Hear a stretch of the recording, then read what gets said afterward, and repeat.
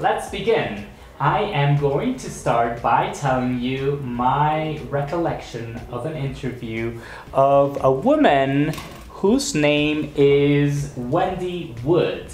Wendy Wood is an expert in habits, and she has a book called Good Habits, Bad Habits. And in this book, she is telling us all the research that there is about how to create a habit and how to maybe break a habit. So she, in summary, from my understanding, she gives us 3 different components of building or breaking habits. The first component is context. The second component is repetition, which we have talked about. And the third component is rewards. So what does she mean by context? So context, in the way that she explains it, is everything that is happening around the habit. For example, if I am doing this live every week, it is my habit to do that. The context of my habit is to set up the light, turn on my phone, pause the WhatsApp, set up the recording station. All of this is like my ritual. And this context is in my apartment, it is quiet, it is only me, there's no other distractions. It's like the feeling and the ambience, right? And so context can be permissive and it can allow the habit to form and to continue, or context can maybe generate a little friction and prevent the habit from going on. So she gives us the example of one research that was done in a building. In the elevator, they wanted to promote people to take the stairs, to be more healthy, to waste less energy. And so originally they posted signs explaining the benefits of why people should take the stairs instead of taking the elevator. And the signs did not work. It was not really good for people to do that. People didn't change their habits or their behavior as a result of the signs. What helped was to create a little friction. So what the researchers did was to make the elevator, the doors closing, a lot slower. By a few seconds, but enough to make people a little annoyed that they had to wait. Because they changed the setting, then people began taking the stairs. And even after, when the researchers turned the speed of the elevator back to normal, people continued taking the stairs because they had already created a habit. So that's an example of how the context can help, or they can help interrupt a habit. The second is repetition. The more you do an activity, the easier that it's going to get to repeat and to create a habit. The idea behind habits is that you don't have to make decisions. Everything is the same as what you did before, so it's easy. So that's why people continue doing their habits. So with repetition, there's one really neat thing about this, that is, if you practice once, you don't have to practice tomorrow and the next day. Actually, every time that you repeat the action, even if it's separated, it helps you create the habit. You're building this roadmap, this new highway in your brain through repetition. And it doesn't matter if you stop and then you begin again. Actually, you are making progress, so that's really good.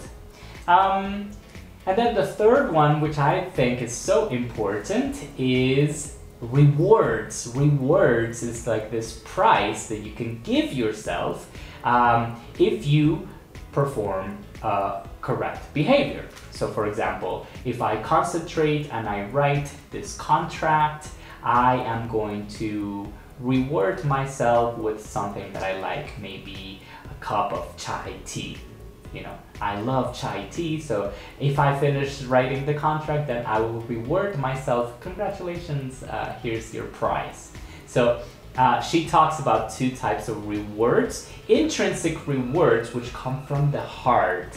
Maybe my reward is that I feel proud of myself.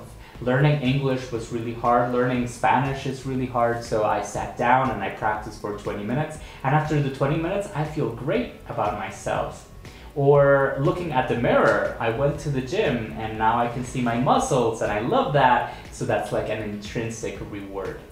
And extrinsic reward is the example of the chai tea, something external, like maybe even money. I am learning English because maybe I can get a higher opportunity of a higher paying job. So that's gonna be a great reward that is gonna motivate me to continue and continue and continue. So that is the 3 items in English.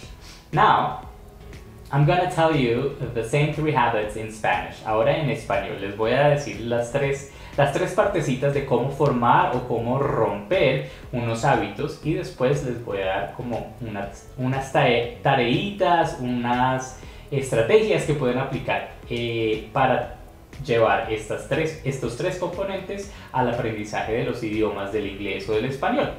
So, let's go. Entonces ella habla de 3 partes de la creación o de la interrupción de los hábitos. Entonces, por ejemplo, ella habla del contexto, de la repetición y de las recompensas. En el contexto, ella habla de todo este ambiente que está detrás de los hábitos. Ella explica, Wendy Wood explica en su libro Buenos hábitos, malos hábitos, por su título en inglés, que los hábitos son una gran herramienta para los seres humanos porque nos ayudan a no pensar. Si yo me levanto, ella da este ejemplo en su charla, se levanta todas las mañanas a hacer el café. Como es la misma máquina del café, como es la misma situación todos los días, es el mismo contexto, entonces ella no tiene que pensar, no tiene que tomar decisiones. Y tomar decisiones requiere de energía y requiere de enfoque. Entonces, tener hábitos nos ayuda a mantener una vida como libre de tomar decisiones y libre del estrés que eso puede generar. Entonces, en mi caso, el contexto, mi hábito es venir todos los jueves a hacer una clase gratuita en Instagram. Entonces, mi hábito, el contexto de mi hábito es cuadrar la luz, poner el celular, poner en silencio el WhatsApp, prender la grabación, todo eso, este ritual, orden de pasos que yo repito y repito. Las primeras veces pues eso era complicadísimo, y cómo pongo la luz y dónde me siento y dónde cuadro la cámara y cómo cuadro el sonido, pero ahora como lo he repetido se ha vuelto un hábito, y este hábito pues es maravilloso porque pues por supuesto que es mucho más fácil para mí llevar a cabo este programa. Sorry about my phone, it's ringing, but we're gonna let it ring. Vamos a dejar que siga sonando el teléfono allá atrás. Ok, entonces este es el contexto. El contexto puede ayudar o puede generar fricción para que el hábito ocurra o para que no ocurra. Entonces también puede ser una herramienta para romper los hábitos. Entonces ella, como es una científica, una estudiosa, una psicóloga del comportamiento, nos cuenta acerca de algunos experimentos que se han hecho. Uno de los experimentos se trata de unos investigadores que estaban tratando de ver si podían motivar a la gente a través de la fricción a cambiar su comportamiento o sus hábitos. Entonces, en un edificio hicieron un experimento. Querían promover que la gente tomara las escaleras en vez del ascensor, pues para promover mejor salud, gastar menos energía. Entonces, primero intentaron poner como avisos diciendo todos los beneficios de tomar las escaleras en vez de tomar el ascensor, y eso absolutamente que no funcionó, para nada, no funcionó. Entonces lo que hicieron fue hacer que las puertas del ascensor se demoraran en cerrar y en abrir, y eso generaba fricción porque uno llega al trabajo y uno ya tiene como los tiempos calculados y se va a demorar más. Entonces la gente empezó de una a coger las escaleras en vez del ascensor. Eso generó fricción y cambió el comportamiento de las personas. Incluso después, cuando los investigadores volvieron a poner el ascensor en su velocidad normal, la gente seguía tomando las escaleras porque ya había creado el hábito. Entonces eso es el elemento del contexto. También habla del contexto, del componente de la repetición. Y la repetición es algo de lo que ya habíamos hablado anteriormente en otras ocasiones, porque es parte de otras estrategias. Pero en este caso, la repetición, ella habla científicamente de la construcción de cadenas neuronales. Cada vez que estamos repitiendo una acción, la estamos aprendiendo, vamos como construyendo un caminito en el cerebro, y ese caminito se fortalece cada vez más, se adhiere un poco más cada vez que lo caminamos. Entonces, por eso la gente dice que cuando uno aprende a montar bicicleta nunca se le olvida, pues porque ya esa estructura física en nuestro cerebro quedó instalada y no se va a perder. Entonces ella menciona algo muy positivo y muy interesante para nosotros que estamos aprendiendo idiomas, que es cada vez que uno practica, está construyendo sobre esta carretera, y dejar de practicar necesariamente no daña la carretera. Entonces, si practico hoy y mañana no practico, y no tengo que sentirme mal porque si practico el jueves, igual estoy construyendo sobre lo que ya construí. Entonces esto es algo que va un poquito en contra a nuestra sensación, ay, no me levanté hoy, no fui al gimnasio. No, la próxima vez que vayas al gimnasio, el cuerpo va a retomar como las destrezas que ya habías construido, porque es algo que ya existe en el cerebro, y romperlo o quitarlo es muy difícil. Por eso es tan difícil romper los hábitos. Entonces, bueno, la repetición es súper importante. Y también el tercer componente del que ella habla son las recompensas. Y las recompensas es como el regalito que nos damos después de cambiar o modificar nuestro comportamiento, y este regalito puede ser algo como: a mí me gusta el té chai, entonces si yo me leo este contrato, si termino este correo, entonces yo me voy a servir un té chai, y entonces esa es como mi recompensa. Y ella distingue que hay dos tipos de recompensa, la intrínseca y la extrínseca. La intrínseca es algo mío, muy mío, como los sentimientos, es decir, para mí aprender inglés es súper difícil, pero me senté 20 minutos, una hora y lo logré, y me voy a sentir súper orgulloso de mí. O fui al gimnasio toda esta semana y entonces empiezo a ver como los músculos formándose, y eso me hace sentir bien. Entonces todo eso es algo que viene de adentro, y es una motivación intrínseca. Y también hay motivaciones extrínsecas, como por ejemplo, yo quiero aprender francés porque sé que si aprendo el francés me van a pagar mejor en mi trabajo. Entonces pues la motivación que está detrás de eso es el dinero, y eso es una motivación extrínseca que no va a funcionar tan bien, pero igual funciona para crear estos hábitos. So these are the three components that she talked about. She talked about content, she talked about repetition, and she talked about rewards. Esos fueron los tres elementos que ella mencionó en su libro: el contexto, la repetición y las recompensas para crear y para romper hábitos. Si yo quiero parar de fumar, si yo quiero romper un hábito con el que no estoy muy contento, ella dice que cambiar la regularidad, la cotidianidad de mi contexto de vida es muy útil. Encontraron que las personas que, por ejemplo, se mudan, se cambian de casa, se cambian de trabajo, se cambian de pareja, en esas situaciones de cambios es fácil modificar los hábitos. Entonces ahí es cuando la gente deja de fumar, deja los hábitos que quieren cambiar.